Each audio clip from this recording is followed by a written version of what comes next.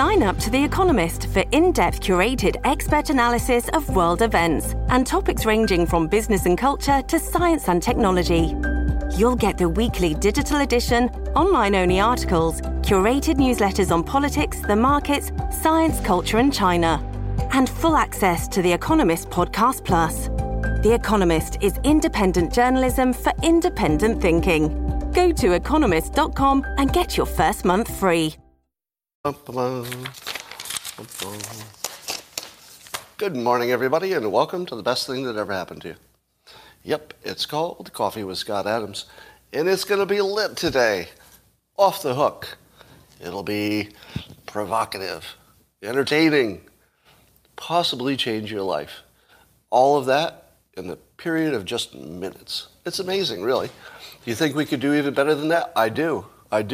And all you need is a cup or a mug or a glass, a tankard, chalice or stein, a canteen, jug or flask, a vessel of any kind.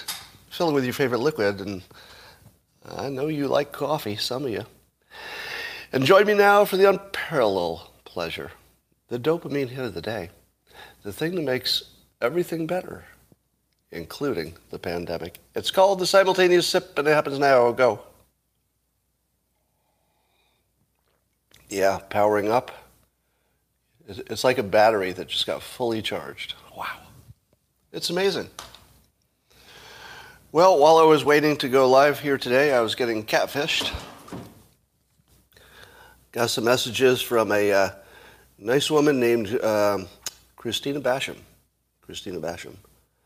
And this nice woman named Christina Basham, who doesn't seem to know who I am, is interested in maybe a relationship. I look at her picture and she's very beautiful, very beautiful. And so I texted back and I said, you think I will believe you are my wife? And the catfisher said, yes, baby, I missed you. This is not your best catfisher. And I said, I am standing next to my wife right now. Catfisher says, you are married? Oh, no. And I said, I'm married to Christina Basham, who is with me now. Catfisher says, oh, LOL. LOL. So my last message was, nice try. Where are you based? Nigeria? I'm actually curious. I want to find out where this catfisher is based. And, and since I got an OLOL, obviously he knows, whoever it is, knows that I know it's a scam. I wonder if he'll just tell me. Say, oh yeah, I'm over here in Detroit or someplace. But anyway, if you didn't know it, my wife's photo from social media is widely used on social media by catfishers. Catfishers, yeah. And about once every 2 weeks ago or so, we get these disturbed messages from people who say, but I've been sending you money for years. No, you've been sending money to a photograph with somebody else. Well, here's the story of the day. Do you know entertainer Cher? She was walking out of a movie theater and saw this beautiful young couple and asked if she could take their picture, just because they were such a good-looking young couple. So she takes their picture, posted on social media, and it became a big viral sensation. And here's what she tweeted. She said, when we were coming out of a movie, I saw a beautiful couple. He was taking her picture. She had flowers. I said, can I take your picture? I had my mask on, so they didn't know who I was. Maybe just a crazy woman. That me. It could be. It could be that they didn't recognize her, this 20-something beautiful young couple. It could be they didn't recognize Cher because she had her mask on. That's one of the possibilities. The other possibility is that they're a young couple who have never heard of Cher. How many people in their 20s even would recognize Cher? Right? Am I right? And, I feel I can speak to this phenomenon because there aren't too many people, in high school who could name Dilbert as a comic strip either. But I like her little blind spot that the reason they didn't recognize her is because she had a mask on. I'm going to start using that. You've never heard of the Dilbert comic strip, youngster? Is it because I'm wearing a mask? I think it'll work. Well, CNN is all a Twitter. Not on Twitter, but they're all a Twitter. Their hearts are fluttering because there's some news that is, it's just like candy for their hearts. And it is that the lawsuit brought by Dominion, the election voting company, they're bringing a lawsuit alleging that Fox News personalities, including Tucker Carlson, Janine Pirro, Sean Hannity, and their on-air guests, spread lies about fraud in the 2020 election that hurt Dominion's business. It's one of several lawsuits that they're doing against right-wing or right-leaning entities, I guess. Now, there are two essential claims. One is that the opinion people brought experts on and talked in a way that suggested there was a problem and hurt their business. The other is that the news people, or at least producers or people in the decision-making chain, were probably aware of information they did not report that would have been more complimentary to Dominion. So two claims. One is that the opinion people said things that they feel are untrue. And number two, that there may have been extra information that Fox News collectively or individually was aware of that would have been important to give you context to the story that was left out. So does anybody want to make a prediction how this lawsuit goes? I'm feeling pretty confident about this prediction. I mean, the total amount I know about the law could be put in a thimble within a thimble. But I feel like I could get this one. Now, I don't know that it'll be dismissed or thrown out. But we have seen that the Rachel Maddow defense is that it's just an opinion. And it worked, right? The defense that opinion people giving opinions can't be wrong in a libelous way has already passed muster. Beyond that, Facebook's lawsuit, they're claiming that even their fact checkers are opinions. So not only are opinions, but fact checkers are just opinions. So in that world, where those two things seem to be somewhat established-ish, is there any way that opinion people are going to, somehow be found guilty? Now, I don't know what the standard is for this. This is a civil suit, right? So that means they don't need a full majority, do they? They just need to, or the standard is lower than a criminal case. Let's just put it that way. So I suppose anything can happen, but I would say the precedent has largely been set that opinions are opinions and facts are opinions. Now, what if it's true?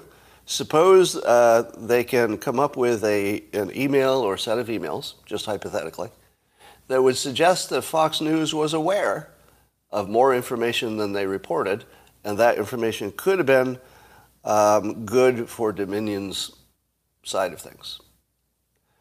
Do you think that the courts will set a standard as a precedent that if you leave out some relevant facts to your reporting, you can be sued? Just think about it. That's all of the news.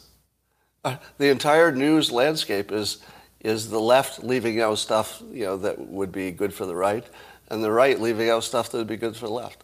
There's nothing but that. If you create that standard, it will destroy the entire news industry. There wouldn't be anything left. Yeah, how would the Find People hoax play? Do you think that if Trump sued CNN for the Find People hoax, you wouldn't find any internal communication saying that they knew that they'd clipped off part of the video to turn it into a hoax? You don't think anybody knew that? Yeah, they did. Yeah, you might even find a digital communication from me to somebody at CNN, telling them that very thing. So I don't think they can win on that, right? I mean, I don't know how precedent works exactly in this domain, but I don't see how you could possibly have a standard that if you left something out, you're guilty, just for that, even if you knew it. Even if you totally knew you were doing it and why you did it, it would destroy the entire news industry. There would be nothing left, which would be funny. All right. Now, here's the other scary thing about it. Apparently, there is some point in this process in which Dominion would get access to Fox News's communications, like private communications, which I assume would include from outside people. Outside people who are communicating with Fox News hosts, which includes me. My private communications just got released. I think, because I do have a history that I have communicated with, more than one Fox host by digital means. So my private communications are now in play. Let me give you some advice. Do any of you use encrypted apps so you can stay out of trouble? How many of you use some kind of an encrypted app for communicating? Stop it. Stop it. Don't do it. If you're using an encrypted app because you think it's safe, oh my God, you're a sucker. You are a sucker. They are the least safe thing you could ever do. Do you know why? Because that's where all the good stuff is. Where are you going to look for? Where are you going to look for stuff? There. Here are the ways your encrypted communications can be corrupted. Number one, the government always had a back door. How would you know? Company tells you they don't. Government says, no, we don't do that. But that's what they would say, right? How do you know the government doesn't have a back door? Why wouldn't they? If they could, why wouldn't they? It's crazy not to. It would almost be an abdication of responsibility if they didn't have back doors to all the encrypted apps. Now, I don't know that they do. I'm just saying I'd be deeply surprised if they or some other foreign entity doesn't have access to at least one of them. At least one of them. Now, I'm not worried about the encryption being broken at the moment. That's probably your smallest risk. The next risk is that the message you send can be captured on your device before it gets encrypted, because anything that you're typing could be captured by a virus. Am I right? A hacker could install something on your phone or device that would capture your message before it even got to the encrypted part, right? Keylogger, yeah. And I imagine they could take a screenshot or something. You would have those options. How about when it reaches the destination? And then it's on the destination phone and it's on the screen. Could a hacker get it if it's on the screen? I assume so. It's just a screenshot.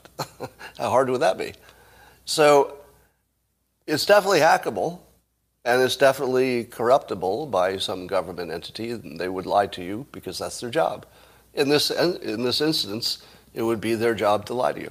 So if they're doing their job, you wouldn't know. But here's the biggest part. Anything you send to somebody, they can show to somebody else. That's it. Anything that you show to another human, that human can just show it to somebody else. Right? And no matter how much trust you put in the encryption, you're just looking in the wrong place. It's not the encryption you have to worry about. It's all the people. So never send a message over digital means that you would be in serious trouble if it were outed. Just don't ever do it. No matter how private you think it is, just don't ever do it. Ever. Not once. I wouldn't do it under any condition, ever once. And it doesn't matter if you're running for office or not. Because you see in these cases, you could be completely, unrelated to any kind of crime, and somebody could open up your messages. You've seen my messages in the news, haven't you? I'll bet you've seen a private message of mine in the fucking news. I have. And I don't know how that happened. Anyway, here's some good news on fusion. Now, of course, you have to take all fusion good news with a grain of salt because, for 30 years we've had fusion breakthroughs that never reached any conclusion. But apparently the industry has been chugging along, and they are making incremental breakthroughs all the time. It seems to be, as Sam Altman told me a few years ago, it's now an engineering problem where they just have to figure out how to iterate quickly. Well, apparently this big breakthrough, and I don't know the science behind this, I'll just read this. For the first time, a fusion reaction has achieved a record, blah, blah, energy output, exceeding the energy absorbed. Oh, sorry, that's not come on me. So they're saying that they've, achieved some fusion breakthrough. But I think what they really achieved, if you read the article, what they really achieved is a way to view it or to actually measure it, which apparently was something they couldn't do before. Because all these, super hot reactions, how do you know what's happening in there so you can adjust it? So they have some kind of mechanism now that they can see what they're doing, and they can know if they're adding more or subtracting more. And apparently that just opens up a big, a highway toward getting it done. So I think this is further evidence that it's an engineering problem. We're down to iteration and testing, and that's it. It's just innovation and testing. Why are you saying something about Cernovich? Is there some Cernovich news today that I don't know about?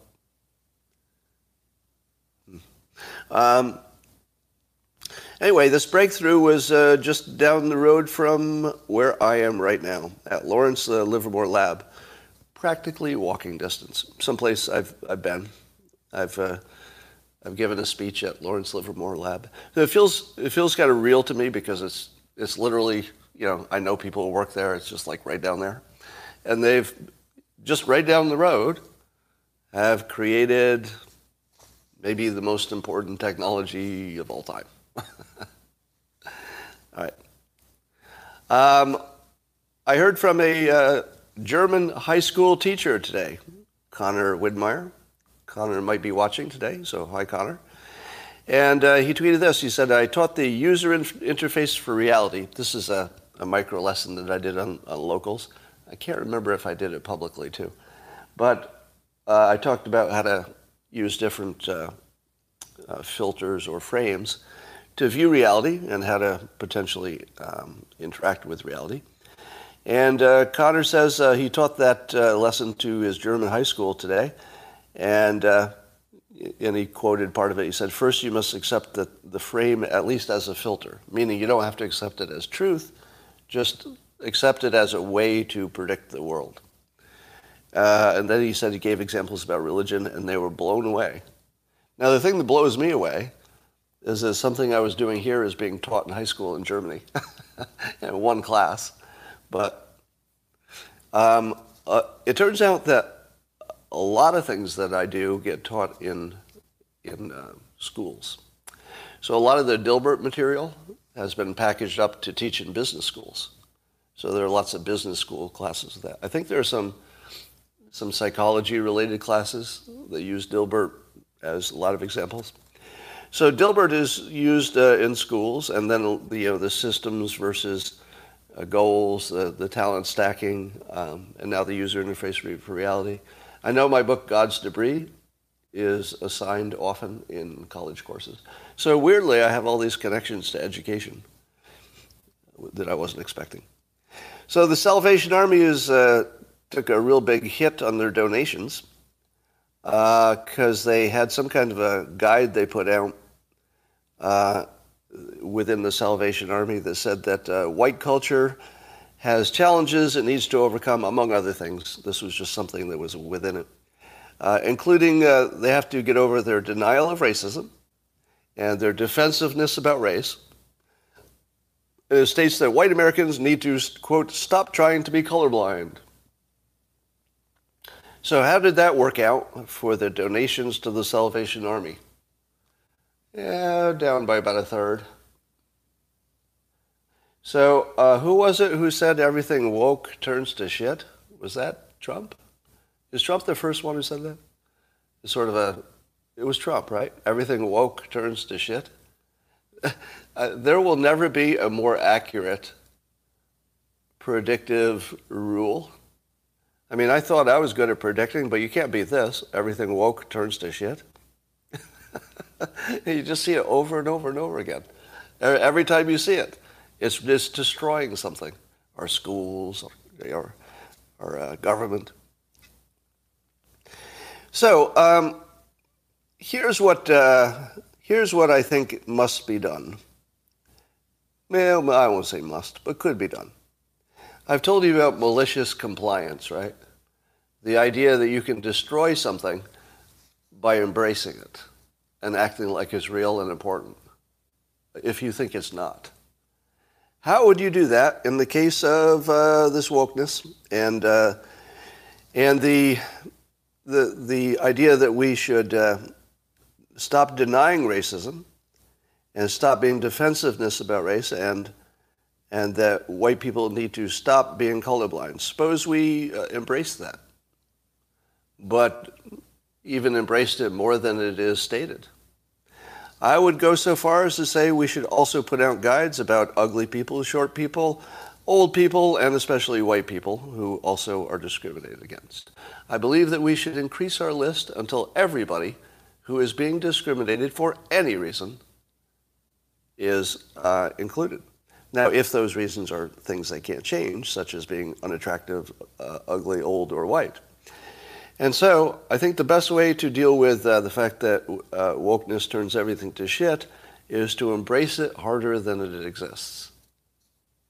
And say, wait, why are you stopping this with people of color? That's a big problem, but it's only one of them. Why would you stop there? Why would you allow the world to be so unwoke when there were easy ways to wake it up even more? Why would you stop at half woke? I don't want your half woke bullshit. Give me full woke. Full woke or nothing. So I would call this a half woke attempt. I've told you before that the solution to all the wokeness is, do you know what the solution is? To embrace it fully. So that if somebody says, hey, I think something's happening because I'm black, instead of saying, no, that's not happening, there's no racism, that's a dumb approach. Right? It might be true in a specific situation. It might be more true than false, but it's a dumb approach. It doesn't work. You want to embrace it and take it further and say, absolutely, you are being discriminated in so many ways, because it's true. You know, systemic racism, totally true. If you're arguing that it doesn't exist, that's just a bad argument. It certainly exists in the sense of the teachers' unions. That's the worst systemic racism. As long as that's an obvious example, I don't think you can say it doesn't exist. And surely it exists in other ways throughout society, in all the ways that they describe. But you know what else exists? All the other stuff. All the other stuff really exists. It's true that short people don't get promoted as much. It's true that if you have any kind of a difference, you're ugly, you're overweight, you're whatever, you're going to be discriminated against. So let's get all that in there. And I think that the best way we should deal with each other is to acknowledge, instead of ignoring the color or ignoring the difference, we should just go right at it. Just go right at it. We should be able to have like a conversation like every minute. I wonder if that happened because you're black. You should be able to bring that up anytime without any kind of provocative pushback. It should be a legitimate question. I wonder if that happened because you're short. Also legitimate. I wonder if that would have been the same outcome if you were more attractive. Also totally legitimate. Why not just put it all out there? Put it all out there and say, yep, I lost 2 careers for being white and male. Some of you don't believe that, but there's a whole backstory there in my corporate days. I was told that directly, by the way. That's not me reading between the lines. My bosses told me directly they couldn't promote me because I was white and male. Now, that's just true. So that puts me on the side of black Americans who have been discriminated in employment. Why can't I be on their side if I had the same experience? in one of the most important elements of society, which is economics. So embrace it until there's nothing left. And then we'll all be better off, I think. Well, there's another blockbuster report coming out of the January 6 hearings, congressional hearings. You may not have heard this, so this will be breaking news to all of you. Someone took a lunch out of the refrigerator in the congressional break room, and that lunch was labeled with the name of the person who was planning to eat it. But someone unnamed, we don't know, took that lunch from the congressional break room, and therefore President Trump is guilty of insurrection. Now, if you haven't been following this story, you know that the blockbusters don't have to have any connection to the point. Could be just some emails somebody found. Could be somebody just testified. They don't have to have any connection to the insurrection. But everything that they come up with, we have learned from CNN, is connected to proof that Trump is an insurrectionist. So until that missing lunch is found, I'm going to have to say he's an insurrectionist, because logic. You all know about the elf on the shelf? If you're coming to us from a non-American country, I don't know if you have that tradition, where a little elf doll is put on the shelf during Christmas. Well, in breaking news, the elf on the shelf got a roommate. It's Biden's legislative agenda. Rasmussen has a poll. It says the House of Representatives, people asked what they thought of their, how well they're doing their job, and the public, 30% of them said that it's either excellent or good, the House of Representatives. That feels high, doesn't it? Doesn't that seem high? And then in the Senate, 21% of them were rated, 21% of the public said that the Senate was excellent or good. That also seems high, because isn't the approval of Congress in general like in the teens? So this is the weird way that people answer poll questions. If you ask them to approve of Congress in general, it'd be like 18%. But if you say, how are they doing? 30% said excellent or good. So I don't know which number is closer to reality here. And then Rasmussen asked about Build Back Better. Do people support it or oppose it? 38% support it. That's actually more than I thought. Doesn't that sound high? 38% support it. I'm not sure if Rasmussen is going to ask how many people know what's in it. How many people do you think know what's in it? Well, that didn't take long for a meme. I don't know what's in it. Do you? I know individual things that are in it, and I sort of recall I've read a number of articles where things are mentioned, but I don't have a comprehensive sense. If you said, write down all of the main items in it, just a high level, I don't think I could do that, could you? So, we just hear about individual stuff. Hey, Jonathan, that's a real good comment. Jonathan Giglio wants to share this with the rest of you, that Clown Scott is a clown. Good one. I'm glad you spent your energy on that, because, all the other problems in the world are solved, but the thing we didn't know about is if Clown Scott was a clown. So thanks for doing that instead of exercising or teaching your kids something valuable. We're all the better for it. I appreciate that. All right. 17% said they weren't sure if they could support the Build Back Better. I would say that 17%. Usually I mock the uncertain, because most of the questions you really should have an opinion on. But this is one, I don't know. 17% said, I don't know. I feel like that's the right opinion. I don't know. If you just focus on what it would do to inflation, then I guess it would be easy to have a coherent opinion, which is, no, that's too much. Sort of the Joe Manchin approach. It's just too much. That's a reasonable opinion. Could be true, could be false, but it's reasonable. 45% oppose Build Back Better. Yeah, I really thought it was more. I would say a reasonable person could throw the 17% unsure into the opposed. Because if somebody said to you, we're planning to spend $2 trillion, and we don't know if it'll be a good idea or not, what do you say? You don't even know what it's about. You're going to spend $2 trillion? We don't really know. I mean, some people say yes, some people say it'd be good, some say bad.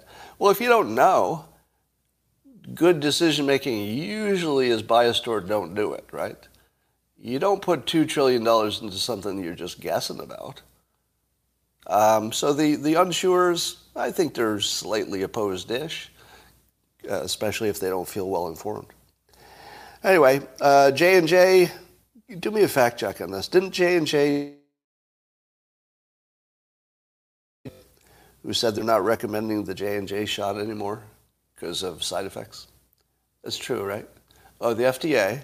Yeah, so the FDA said they're not recommending the J&J shot. So they would recommend the Pfizer and the Moderna first over the J&J. So what does this tell us that we didn't know before? Number one, it validates my strategy. Does anybody remember what my vaccination strategy was?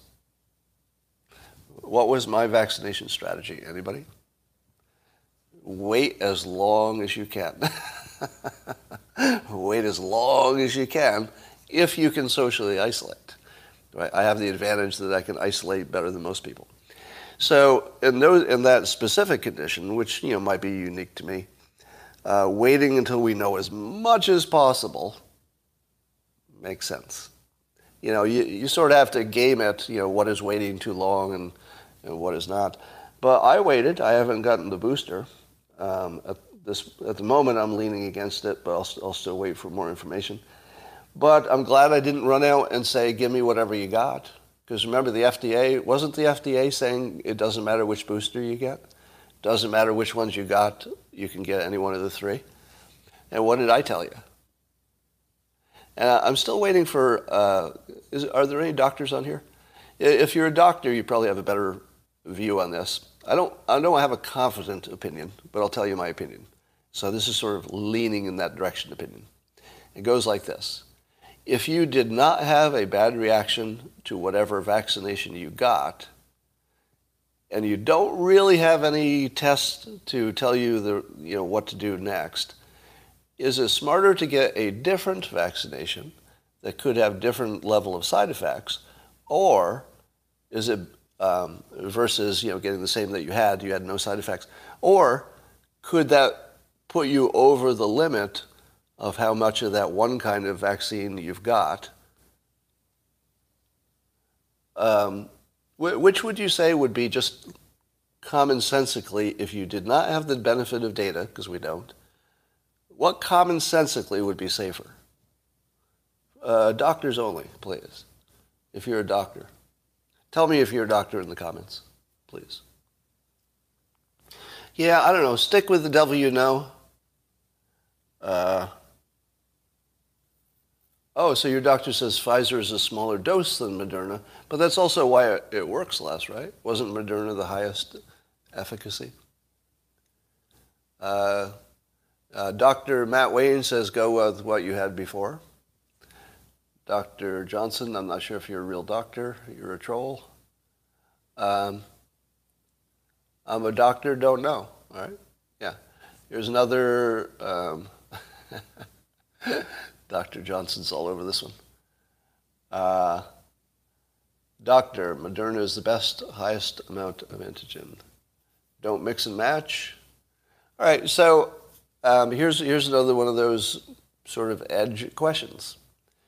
The FDA, with all their experts, said, go ahead and get whichever of the shots you want.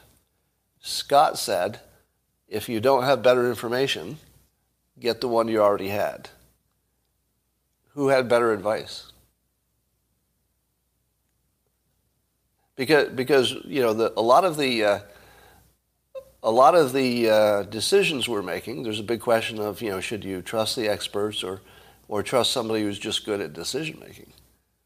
Because it's different, right? I don't know. I feel like the edge is for me, because I don't think that we have, especially if you had the Pfizer. If you had the Pfizer shot, which is a lower dose than Moderna, that's like a slam dunk, isn't it? That you would get the Pfizer shot again. But if you had the Moderna shot twice, now maybe just a little extra Pfizer, similar platforms, technology. Is that better? I don't know. I think my bias would be to stick with whatever I got, but know that if you stuck with the Moderna, your first 2 doses would be the highest dose of that type, and then by the time you got the booster, you would be well into highest ever of that technology. So that's a risk. All right. Let's talk about Pfizer and their 55 years to release data. Everything you knew about that was bullshit. Okay, let's start there. What was it even I believed? I hope I showed enough skepticism in this story, because I should have, in retrospect. But do you know why the 55 years? Does anybody? Or it was 75, but it got lowered to 55. The 75 I think got lowered to 55. It got revised. But does anybody know why? All right. Well, so Andres Backhaus was tweeting about this, and even the FDA criticized, the FDA for its, data sharing stuff. So nobody's happy that it would take so long. But here's my best take on it.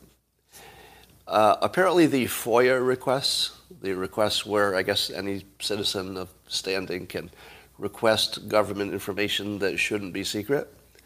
So there are so many of them now. Like even private companies are doing these all the time for competitive reasons, et cetera, trying to figure out what the competition is doing. There are so many FOIA requests that the FDA couldn't possibly do them all. All right, so the first thing you need to know is that the amount of requests is this big, and the staff for all of those requests, not just for vaccinations, but for everything the FDA does, for everything, the staff is like a pinprick. So the amount of staffing they have is nowhere in the neighborhood of what they would need to get the job done competently. All right. So that's the first thing. Second thing is that I guess there's a lot of stuff that has to be redacted, which means you have to pore over it, and you probably have to show it to 3 people to make sure you redacted the right stuff. And I can imagine that if you've got a gazillion pages of stuff, you just couldn't even staff up to do that. There would be no way to staff up enough, because you'd have to have people who are trained and know what they're talking about. I mean, I don't think you can get there from here. And so I've got a few comments on this. Number one, I think what's happening is malicious compliance. Imagine you're the FDA, and it is your requirement, it's just a legal requirement, that if people ask for this information about anything the FDA is doing that's non-private, that they have to give it to them. So you imagine you have this incredibly understaffed group of people who do these requests at the FDA. Totally understaffed. What's their attitude? It's your job to do this impossible thing.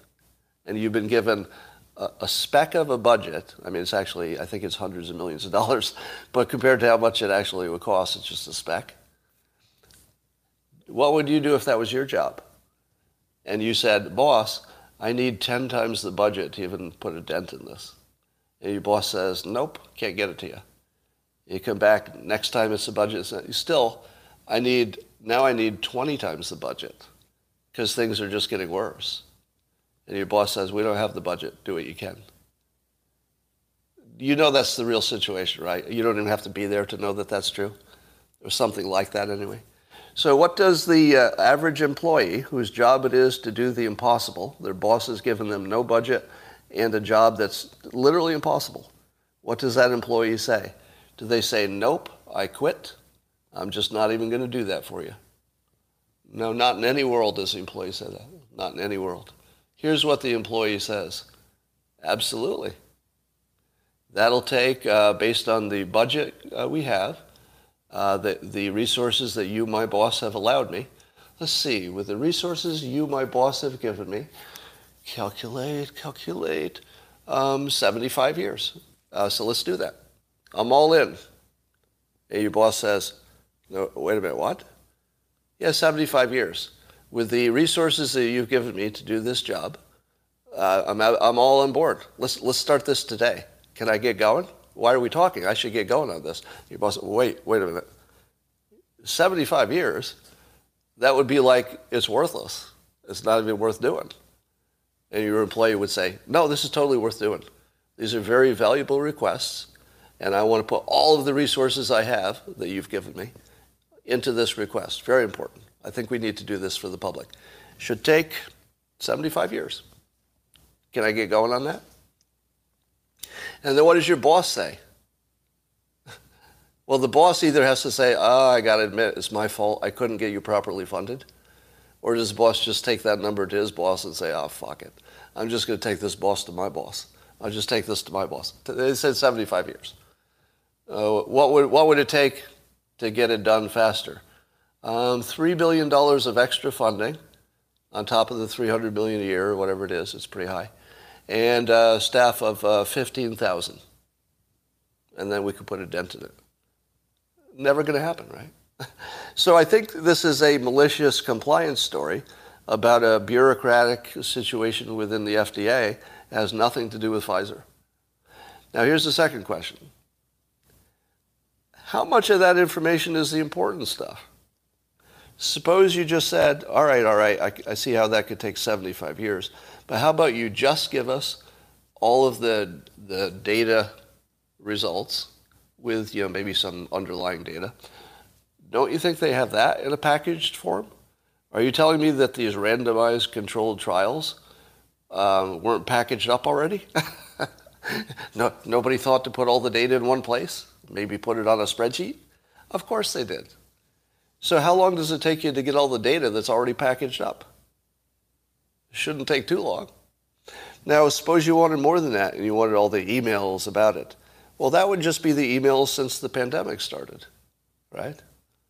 And you would just do a search for keywords, do a search and say, give me every coronavirus, COVID, or related term, and you just send them over. If you had all of their digital communication internally and all of their trial data, how much extra are you going to get from all the other 74 years? Probably not a lot, right? There's got to be some kind of 80-20 rule here, but I feel like it's more like a 99-1. Like the 1% of the data is really 99% of what you need, feels like. I don't know. I could be wrong about that very easily. Very easily could be wrong about that. But that's what we know about it. If you thought the 75-year thing was some indication that Pfizer had knowledge that there were problems with the data, I believe that is thoroughly debunked at this point. I think it's really an FDA problem. Scott's grasping at straws. Tyrone, you're an asshole. Goodbye. Do you know what you could say? You could say what I got wrong. You could add context. All right, so Russia, I'm going to talk about Dr. McCullough on Joe Rogan after I do this next segment. Are you ready for that? How many of you want to know my full opinion on Dr. McCullough and what he said on Joe Rogan? Oh, I know you're going to stay for that. But first, let's talk about Russia, who has offered a clean sheet deal framework with the West. Almost as if Russia finds it in their interest to be our almost ally. Because, in my opinion, the arc of history is unmistakably bending in that direction. Meaning that in the long run, Russia will be our ally. We should just get over it and make it happen. It's going to happen, because it has to. Because we're going to need each other in space, basically, and with China's rise. So if you know it's going to happen, and I think Russia does, and I think we do, I find Russia's offer productive. Now, I don't think we're going to make a deal based on these terms, but let me read the terms, and then you tell me how far off this is from something that we might be able to do. Now, I think we would have to add more to it. So this is their offer. It's not something that's needs to be evaluated as an actual deal. It's just their first offer. But this is a pretty strong first offer. There is one part of it that's an instant deal killer, but they know that. And I would say that maybe we could work with it. All right, here it is. So here's what Russia wants relative to Ukraine and the situation over there. They want to rule out further NATO expansion in general around their border and Ukraine's any path to it. So they don't want Ukraine to be part of NATO. Reasonable or unreasonable? Reasonable or unreasonable? Now, we would like to treat that as unreasonable because that would be the proper negotiating stance. Nope, no way. Because if you have to give that up at some point in any form, you want to get something really big in return, right? Here's what I would ask for in return. No cyber attacks on each other. Now, is that something we could actually get or determine that we had gotten? Would we even know who was attacking us? I don't know. Is there a cybersecurity expert on here who could tell me, could we ever make a cyber deal that we could verify was holding? Can anybody tell? Is that even possible? My assumption is probably not. But we keep acting like we know when Russia has hacked us, right? With Hillary's email and such. So part of this, maybe if we tried to make a no cyber hacking deal, we probably couldn't get that deal, could we? Dr. Robert Johnson says, I'm shocked Scott fell for the 75 years excuse. Sad, such a sheep. Well, we'll block you today. All right. I feel if there was any way to make a cyber attack, truce, I think you'd have to throw that in there. I would say that blocking NATO's expansion without that is a non-starter. What do you think? I think any discussion of limiting NATO anywhere can't go forward as long as Russia is cyber attacking us on the regular. Who would agree with that? So the first thing is, don't assume that their list is the list you negotiate from. We can add our own stuff. And it could be that we get more benefit from hacking them than they get from hacking us. So maybe we don't even want to offer it. It's possible we don't want to offer that. I think you'd have to be pretty deep into that world to know if that makes sense. How much do we learn from Russia hacks? Good question. Wrong. Scott doesn't understand that Russia ought to be our ally. I'm just saying Russia ought to be our ally. What are you talking about? Cyber attacks are status quo, but I feel like we should be at least trying to negotiate some way out of that. I don't know. Then they're asking not to deploy additional troops outside any country which they were in before some date, blah, blah, blah. Before any Eastern European countries joined the alliance, blah, blah, blah.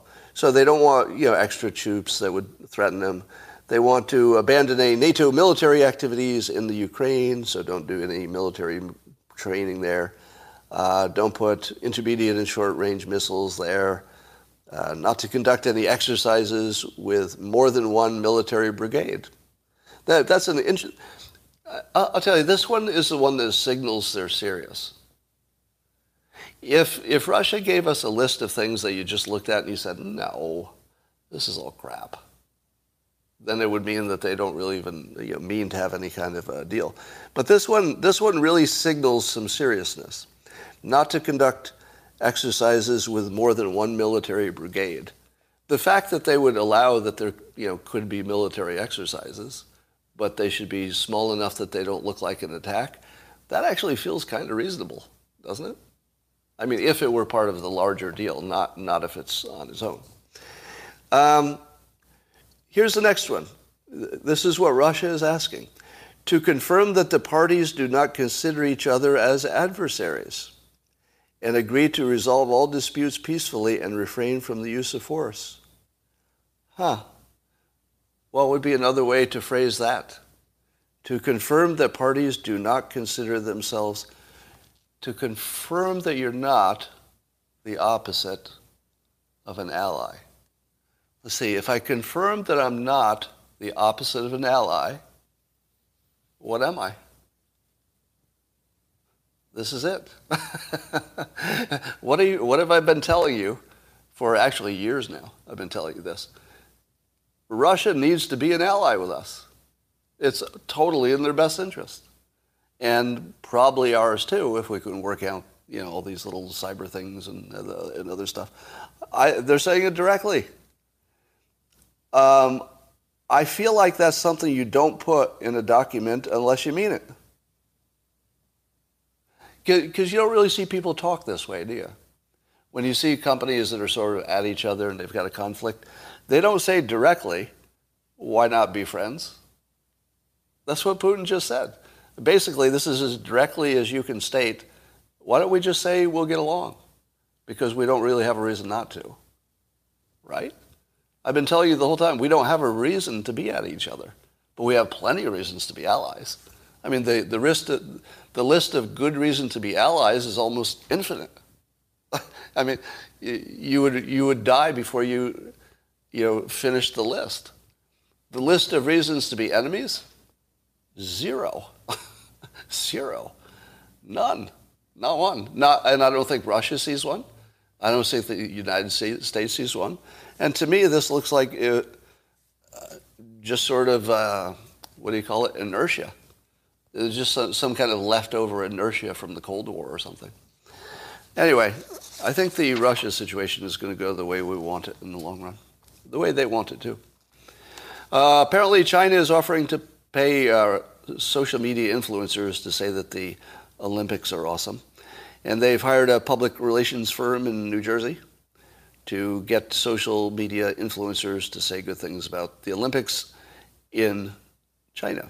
At this point, U.S., Australia, and Canada have they're all going to boycott with their diplomatic stuff. The athletes will still participate. And why are we letting China pay influencers? How would you like to be an influencer that somebody finds out was paid by China? What would happen to your influence? Isn't this a death sentence? I can't think of any influencer who would have the clout or let's say the anti-fragility, if you will, to survive knowing that China paid them to say good things about the Olympics. Who could survive that? I'm so curious if this company that took their money, the $300,000 to get these influencers, I'm so curious if they can find any. Now, it doesn't take much money to influence an influencer because there are a lot of them who don't have much money but have big platforms. So maybe you can find somebody who'll take money for anything. And they might not even, if it's young enough people, they might not even know they're doing anything wrong. You get a 19-year-old influencer and you say, I'll give you $20,000 to say some good things. I don't think they're thinking in terms of international relations. I think they're thinking in terms of $20,000. That's real money. All right, so that's disgusting. Even CNN has an article in which, or was it CNN? But there is talk among experts that the Omicron might act like a vaccination. So we still have reason to be worried just because it will be so spready. But listen to this data that I don't believe will necessarily hold up. But here's some data about Omicron. Remember, it's still fog of war. All these numbers could be wrong. But it's coming from experts. And the experts say that it infects people about 70 times faster than earlier strains. What?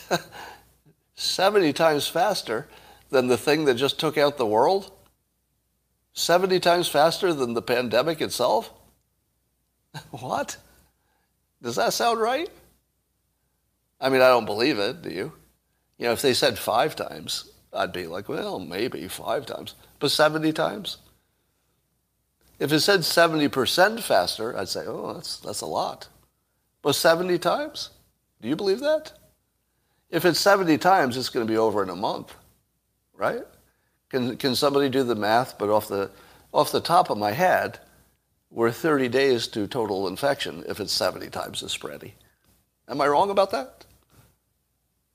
Just off the top of your head, if anybody's just sort of good at math, this is one you don't have time to do the math. But on the top of your head, if it's 70 times more spready, we're done in 30 days, aren't we?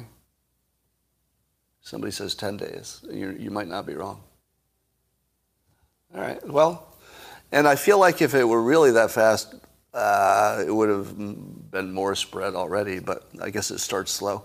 Sort of like the grain of rice on the checkerboard, if you know that story. But here, and it's also 10 times, or the infection is about 10 times lower in lung tissue. So it's 70 times more spready, but 10 times less infection in your lung tissue, which is where the problem would be. 10 times.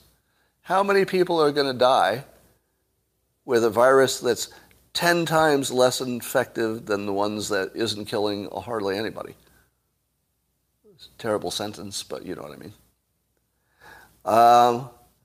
The news is having a tough time dealing with this because all early indications are that this will solve the pandemic.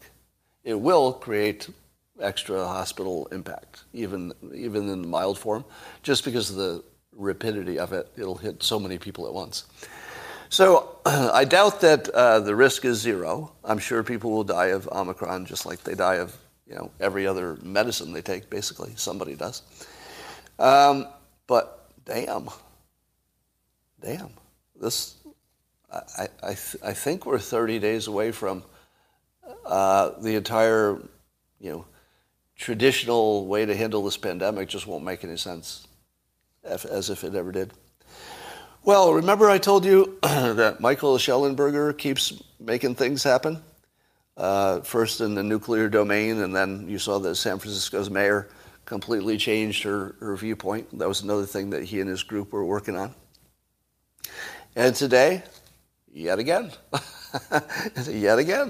So it turns out that the Netherlands has now joined the UK and France in announcing a major expansion of nuclear. And Michael has an article on Substack and a tweet thread talking about how did this happen? Like, how did we so quickly go from nuclear is bad to let's build nuclear as fast as we can? And the answer is that one of the people over in the Netherlands telling them what they should have done is Michael Shellenberger. Every place something is changing, he's there. He's the best persuader I've ever seen, I think. I've been trying to figure out exactly what makes him so effective. One is that he argues from data. The other is that you actually can't tell what his political affiliation is.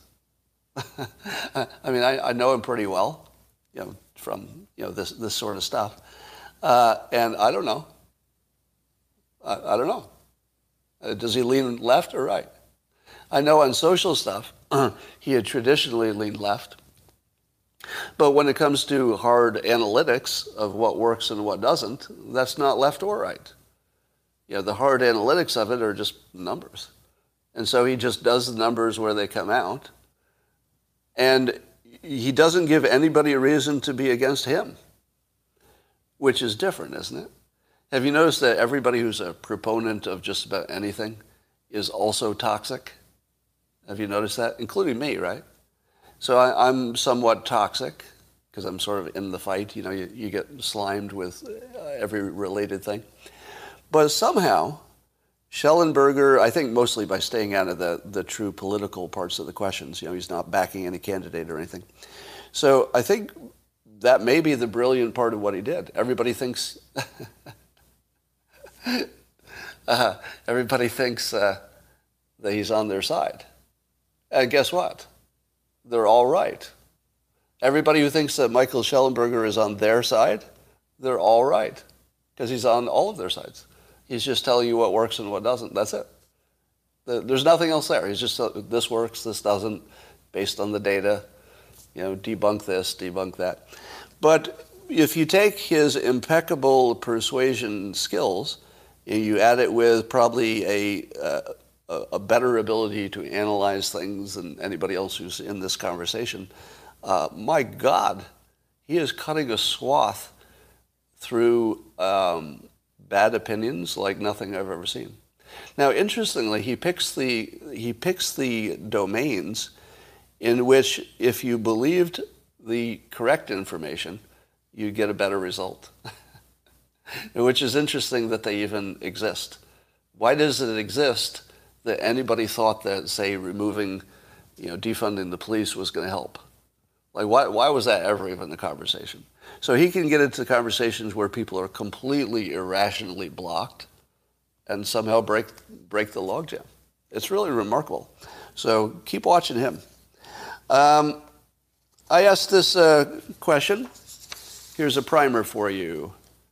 If you saw that a medical expert disagreed with a person who was an expert in data analysis, and the disagreement was about the validity of a study.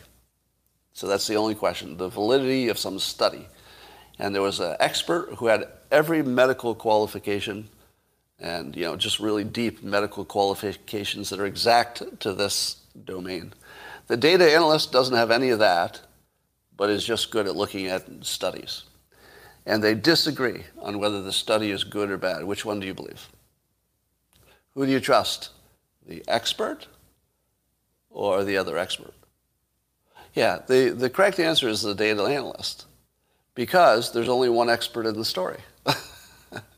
See, it's a trick question. I gave you a setup where there was only one expert. Because if you're looking at data, that other stuff isn't going to help you. Does the data look right? Did they do it right? Did they have proper controls? That sort of thing. So, as Andreas Backhaus points out, one of the things that Dr. McCullough, who we'll talk about, who was on Joe Rogan's podcast, one of the things that he tweeted, the doctor did, is a study about people with young people with myocarditis, and they found that like 98% of them had myocarditis, and these are people who had been vaccinated. So he tweeted that. Now that's pretty. Yeah, look at this. Scott is waking up, right? So the doctor, who's a very highly qualified expert, both in cardiology and I believe virology, if I'm correct, right? The two most relevant expertise, and he says that these vaccinated people, 98% of them, and they're young, had in fact myocarditis. So that's what the expert said, and he sent that around. Am I woke enough yet? Does anybody think I'm woke enough now? On YouTube, there's somebody here say, "Oh, now you're getting it, aren't you?" Okay. But as we mentioned, the good doctor is an expert in cardiology and virology, but not data analysis. Not data analysis.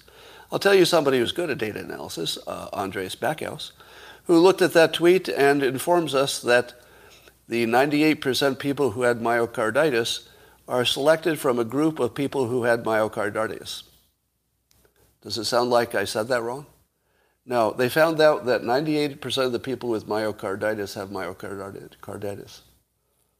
That's what they found out. Because they only study people who had clear symptoms of myocarditis. If you study people that the doctors say, well, that's definitely myocarditis, and then they look into it and they do the imaging, they go, yep, sure enough, there's some myocarditis there. What would you expect? All it says is doctors are pretty good at spotting myocarditis. But, and so that's what Andres points out, that it was a completely misleading headline. But this is something that your doctor, who is very qualified, as far as I can tell, in all the relevant fields except data analysis. So I did as you requested and listened to Dr. McCullough on Joe Rogan. And here are some of my thoughts. He said a bunch of things I agree with, first of all. So for a long time, I was listening and I was thinking, well, where's the provocative part? because I agree with that, I agree with that, I agree with that. But as things went, it got a little more interesting. So he did not see, the doctor did not see some obvious conspiracy theory to prevent hydroxychloroquine or ivermectin. So it didn't sound like he was saying there was some organized conspiracy.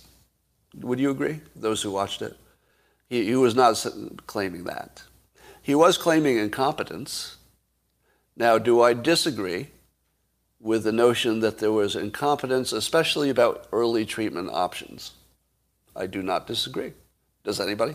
It was a fog of war, everybody trying as hard as they could, bureaucracies, blah, blah, blah. You would expect massive amounts of incompetence as we, struggle to get the right answers.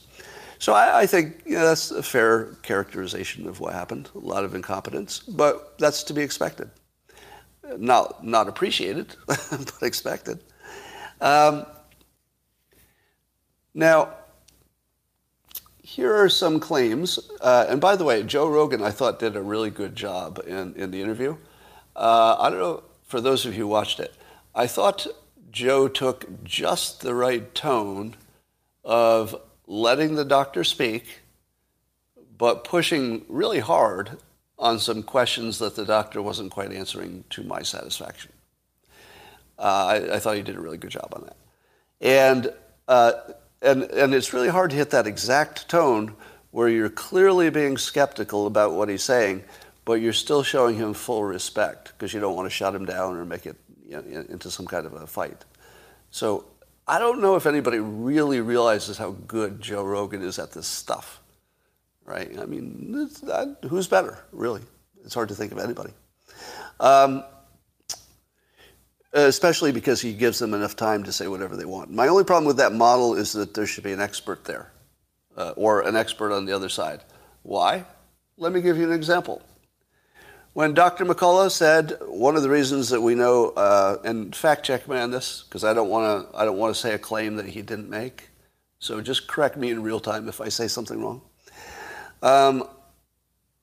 When Joe Rogan was asking him effectively, why haven't other countries, why is it if there's something going on with ivermectin and hydroxychloroquine, why is it it's happening everywhere at the same time? It's exactly the right question, right? I've asked that question a number of times, which is, if these things work, wouldn't there be somewhere on Earth where they're working? Because even though you can imagine an American conspiracy and even a global conspiracy, easy to imagine, but would it get every country? Because every country had a pandemic, every one. You tell me there's not one little country that couldn't just say, all right, we're going to use ivermectin because we don't have vaccinations. We'll just get rid of it. So in order for the doctor's opinion that the signal is very strong, we don't have a randomized controlled trial. Everybody would like that, but it's impractical within the time frame. He's saying that the signal of the benefits of these drugs is so high from studies that are not perfect, and the risk is so low, that clearly it makes sense.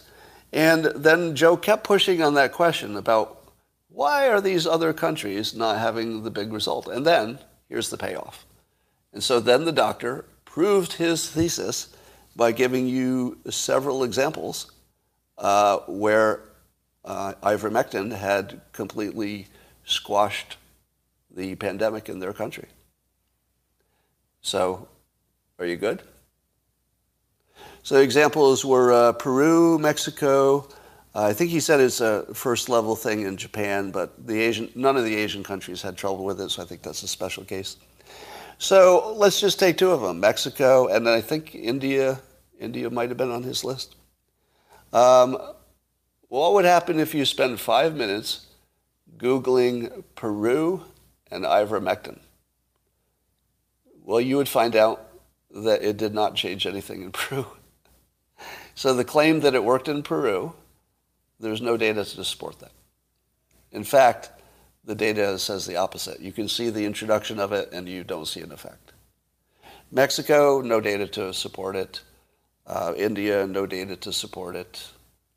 And there is that speculation that ivermectin might take care of worms. So, well, that's what it's for. So if it did that, it might help some people who would have had one extra challenge. They get rid of that challenge, maybe they can survive the COVID better. But it wouldn't be a direct effect on the COVID under that theory. If you believe that the doctor's hypothesis is correct, that these drugs have a signal, they're working, then you must explain to yourself why his biggest examples are clearly debunked. Now, how do I know the debunk isn't wrong, right? Well, ask Peru. Don't you think if Peru had used ivermectin and it just squashed the pandemic, you don't think more people would be taking ivermectin? Really? If that really happened, this would be over if that was true. Clearly it's not true. It's not true anywhere. In fact, every example he gave where people are using it with success just doesn't exist. And you can check for yourself. Just Google it. Google his name or Google Peru and ivermectin. Just Google it up. You see for yourself. 5 minutes. Not any of his examples are real. Now, given the Andres Backhaus example, where we saw that, at least in that one example, apparently, I can't read his mind, right? But from the outside looking in, it looks like he misjudged a data analysis, or at least mischaracterized it. Secondly, the examples he used as the main things that prove his point, and here's my problem with the Joe Rogan model.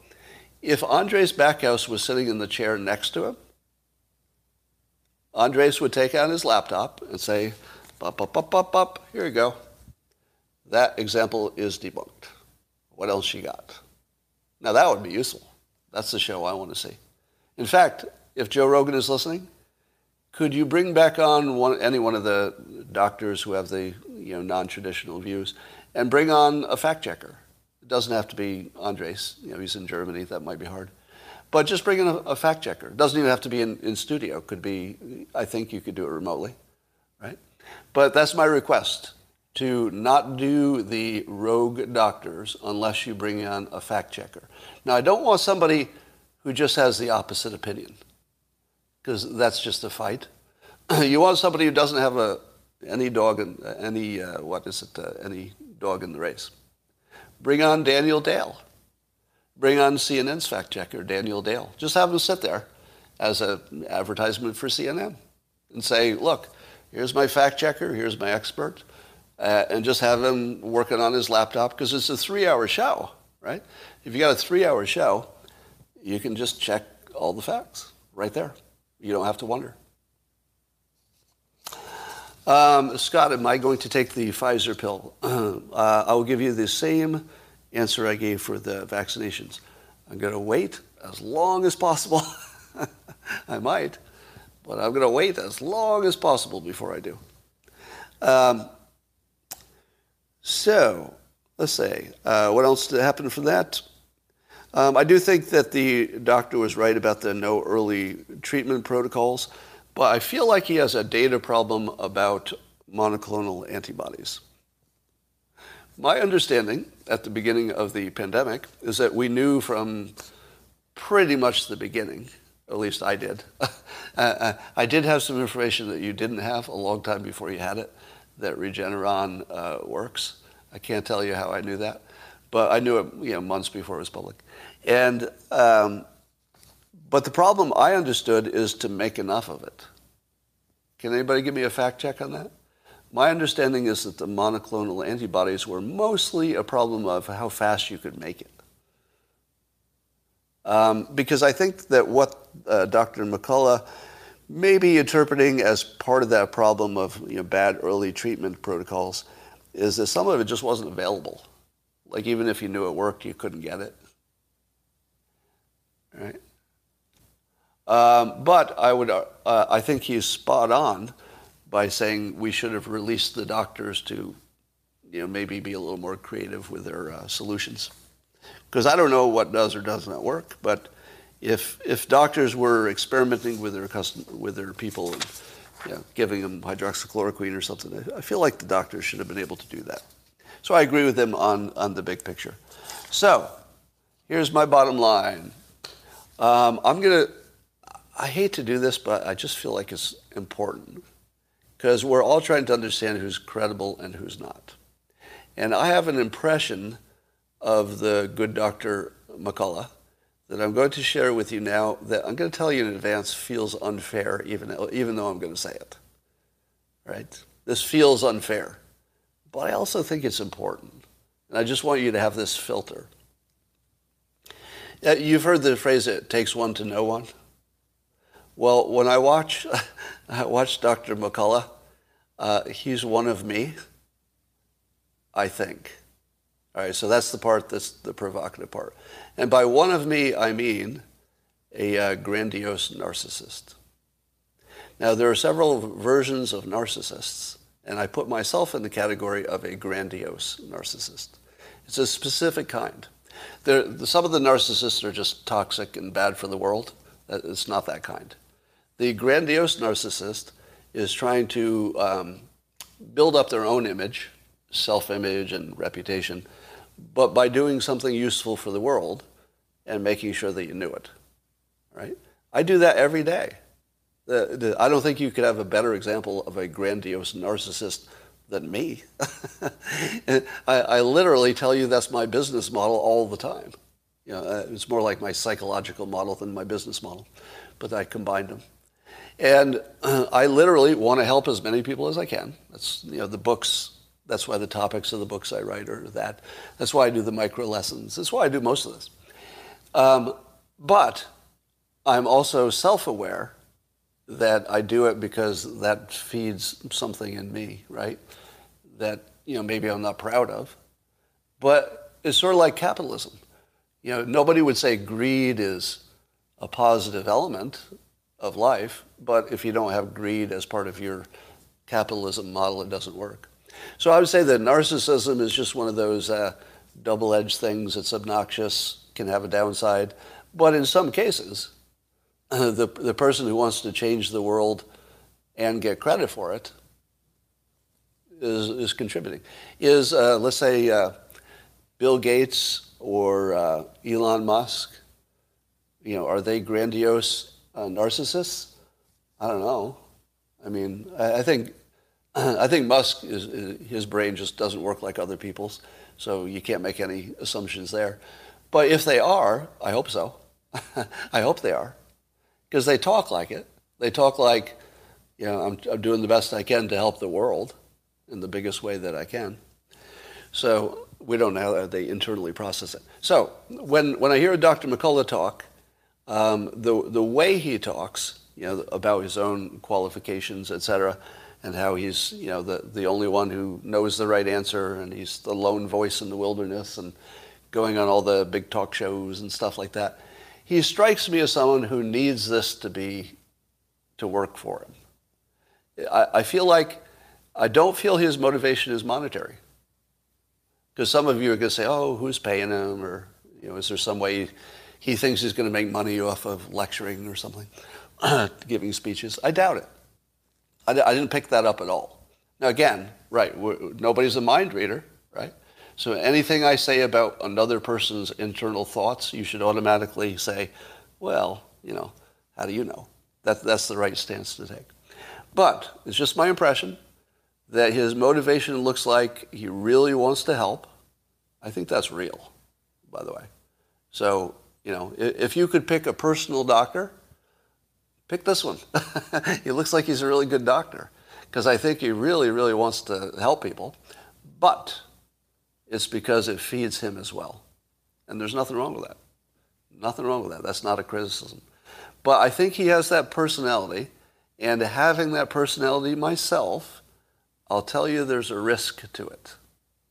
If my hypothesis is right that we have that in common. Which is, you can easily blind yourself that you found the thing that will change the world. Do you know how many times I've thought to myself, I think I found it. I might be the only one who found this. I just found something that changes the world. Do you know how many times I've had that thought? And then I have to use every power of rationality to squeeze it down and say, okay, maybe you're being a little too gullible. Maybe you're being a little too optimistic about Omicron being a vaccination. Maybe you're a little too optimistic about this fusion technology, that sort of thing. So the blind spot that a grandiose narcissist would have, and I'm putting myself in this category, is a little too much optimism about what we can do. You feel that? Have you ever seen me do that? To have too much optimism about what I can do, just personally, to make the world a better place. Right? Yeah, and read JFK Jr. Oh. All right. JFK Jr. is probably, RFK, right? It's RFK. His credibility is really low, you know that, right? Which is not to say he didn't get this one right. But here's what doesn't help, reading one person's book. I want RFK to be on Joe Rogan's show, sitting right next to Daniel Dale or some fact checker, could be Andres or anybody else. And then we'll have a conversation about RFK, okay? But if you're saying read RFK's book, you're telling me to do something that I know to be psychologically crippling, because you would get one person's opinion and no counterpoint. That's like you telling me, hey, I'd like you to run a marathon, but could you start the marathon by cutting off one of your legs? That's what it feels like. Thank you, Tora. I appreciate that. Is RFK still alive? Yes. So just know this. Every time you tell me to read a book or listen to one expert, I automatically think you're not good at analysis. Right? Nothing personal. Because as I often say, nobody's good at anything unless they practice it, right? Or if they've been trained or if they have skills. So people who have been trained in data analysis are good at it. And people who have not been trained think they're good at it, but they don't know the difference. Read all the books. You're right. What about the Elon Musk tweet? Well, we talked about his tweet about me the other day. All right. Scott's Peru debunking. Need your own comparisons. Well, I'm not sure if the point you're making is that the debunks themselves get debunked. But I would tell you this. If you look at, say, who is it? Is it factcheck.org who sometimes debunks things that are true? But when you see somebody debunk something that's true, there's a way that they do it, which is sort of avoiding the question or modifying the question as they go until you're not really even on the same topic by the end of the fact check. Have you noticed that? But a fact check that I usually depend on is one that says, the claim is X, here's the data that shows it's wrong. Usually I'm going to go with a fact check on that one, usually. Because if the person who made the claim wasn't even aware that there was data that debunked it, that's a problem. Now, if the person said, I'm aware of the data that looks like it debunks it, but there's a problem with that debunk, then I'd be, oh, okay, now it's a tie. But if the person making the claim is not aware of the argument against it or doesn't include it in their presentation just so you know that they know it, I go with the debunk in those cases. So look for the debunks on the question of Peru and ivermectin. Make your own decisions. Dismissing Japan as a mistake, just watch Dr. John Campbell. Is Dr. John Campbell somebody who might have appeared on a show without a fact checker sitting next to him? I'm just guessing. How many times can I tell you the same fucking thing and you'll just say, well, what about this expert? Let's do it again. Let's do it. Let's practice this. I'm going to tell you clearly as possible that the last fucking thing I'm going to take as credible is one rogue expert talking to an interview who doesn't know what the fuck he's talking about. Now, that's not Joe Rogan. He's great at interviewing. So now you're supposed to say, oh, but what about this expert who doesn't have a fact checker? Go ahead.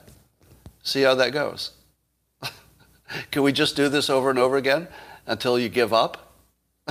Will you fucking give up to tell me to read this one book or this one expert? It never, ever is a good idea. Not ever, ever, ever. There will not be an exception. There will not be. But if there's an objective source that shows the plus and the minuses and the whole picture, I would definitely like to see that. All right.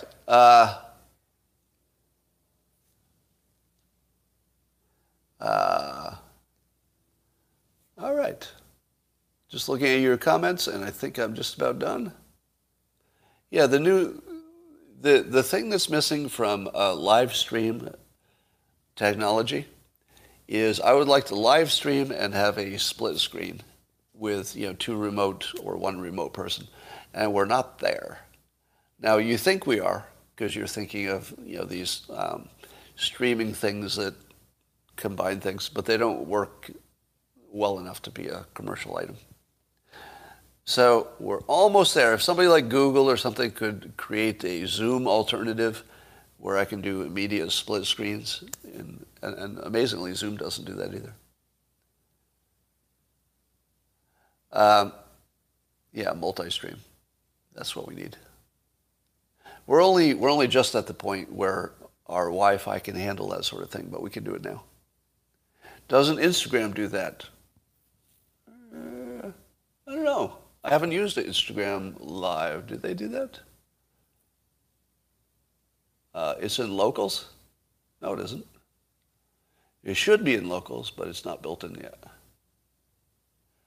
Are you still taking down AT&T? I think they're going to take down themselves. All right. Yeah, Restream, none of those solutions work. If it runs through a third-party software, it's a non-starter. You need one software that does the whole thing. As soon as you add the other software, you don't have a stable solution. Boo the Cat's doing great. StreamYard, same problem. Yeah, no third-party software. It's got to be one piece of software that does it all.